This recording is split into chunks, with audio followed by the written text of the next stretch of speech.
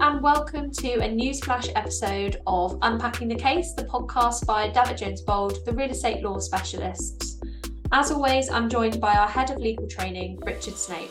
Hello, Lizzie. How are you? I'm well, thank you. Good for a Friday morning. It's pouring down here and gone cold again. Yeah, it's not raining, but it's not the sun that you'd expect in nearing August. But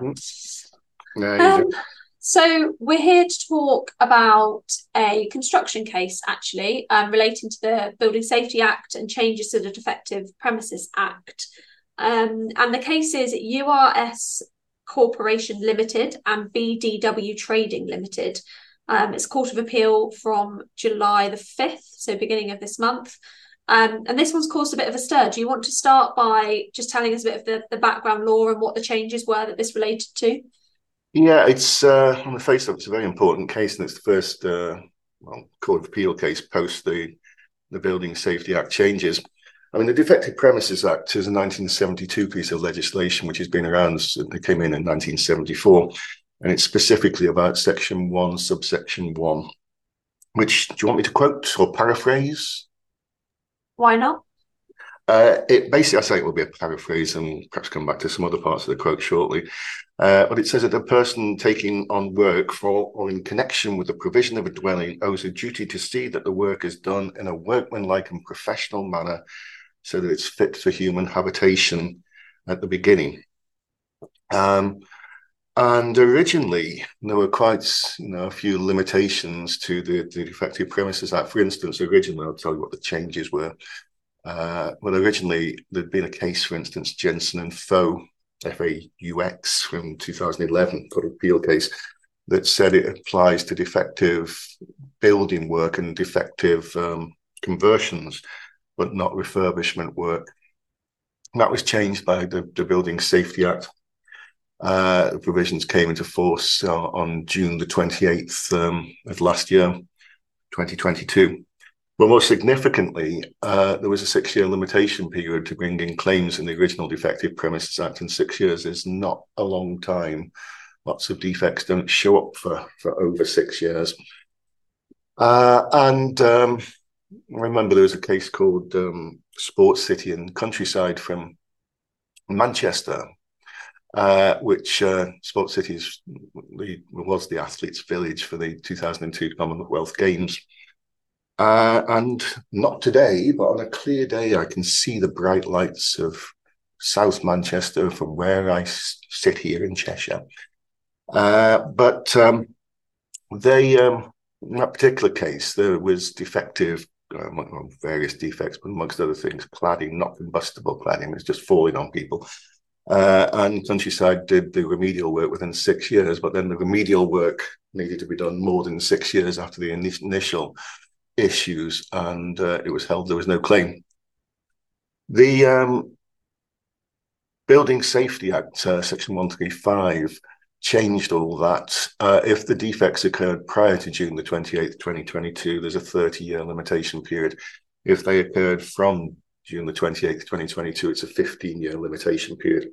And that was one of the major issues in relation to this case. It's probably also worth mentioning, it wasn't an issue in URS and BDW, is that if the builder is no longer in existence, which is quite likely to be the case 30 years later, they set up companies for that individual development, then any associate, or you can go off, anybody who suffers loss can go to the High Court for a building liability order, rendering any associate liable, which is a pretty novel thing. But that's some of the background law. There are a few other issues besides it. But do you want me to tell you the facts, the background to all this? Yeah, let's move on to the case.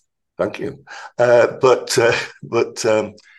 Yeah, I mean, URS, they've been taken over subsequently, but it's United Research Services. They're property designers and consultants, very, very big ones in America. I say they've been taken over recently.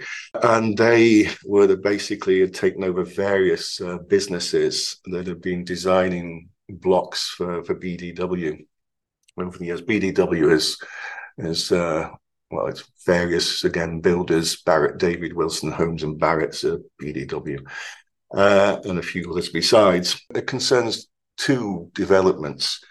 One was some flats in the Isle of Dogs in London called Capital East. And I was 5 blocks of 10 to 18 story blocks. And another one was called Freeman's Meadows in Leicester. Capital East had been completed, practical completion of the various blocks by 2008.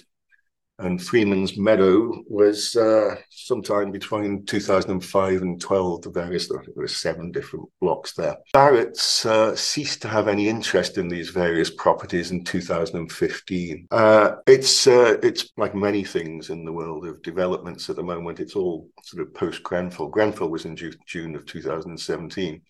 And after Grenfell, Barratt's, even though they hadn't got any proprietary interest, and the property developers do this, so there's want the bad publicity, and I suppose there's a bit of a moral obligation as well, but they checked over the buildings. No physical defects had shown up, but they found several, sort of defects, significant defects. And I remember in one of them, there was a structural slab that had a huge crack in it, obviously a design defect.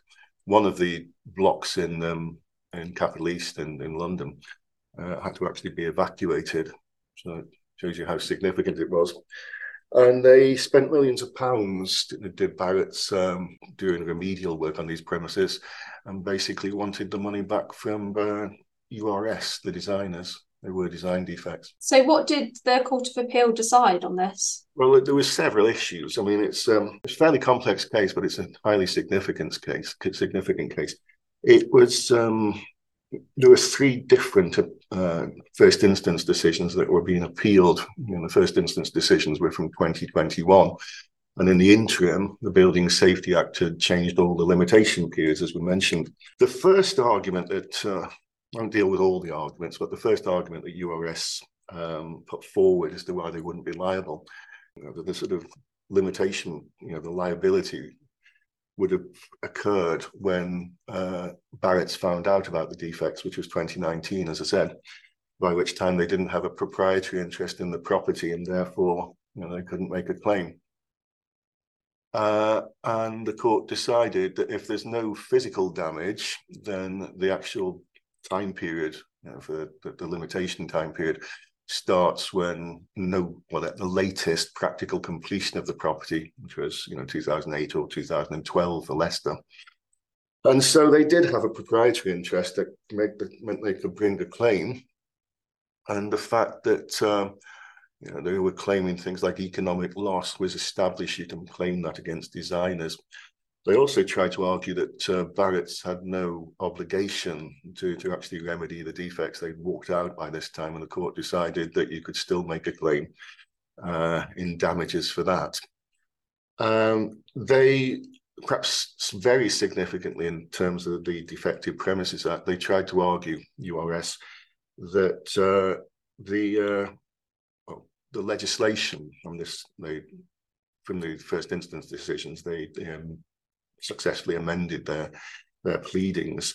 And they basically said that the legislation is retrospective. That's quite clear in the legislation, changing the limitation periods. URS tried to argue, well, that can't be the case if we've already initiated proceedings, and the Court of Appeal decided it still is the case. And they also tried to argue that the Defective Premises Act, Section 1, only applies, to lay people. It's not envisaged that people like developers can make claims. Section 1 says, as part of this I paraphrased and dropped, but it says that if the dwelling is provided to the order of any person, you can make a claim, or if you've got a legal or equitable estate or interest, you can make a claim. So that it was being provided to the order of BDW. And they tried to argue that it applies, Section 1 applies to dwellings, and this wasn't a dwelling, it's a development, and the court said it is the dwellings, it's a development of dwellings. So BDW could make their successful claim for millions of pounds. There's something else actually which I'll leave for the tort lawyers a little bit more, but they successfully claimed that the Civil Liability Contribution Act of 1978 applied, in that if Barrett gets sued by any of the property owners, they can ask for a contribution from URS, even though none of the property owners had actually made claims yet, dealing with it in the future if it happens.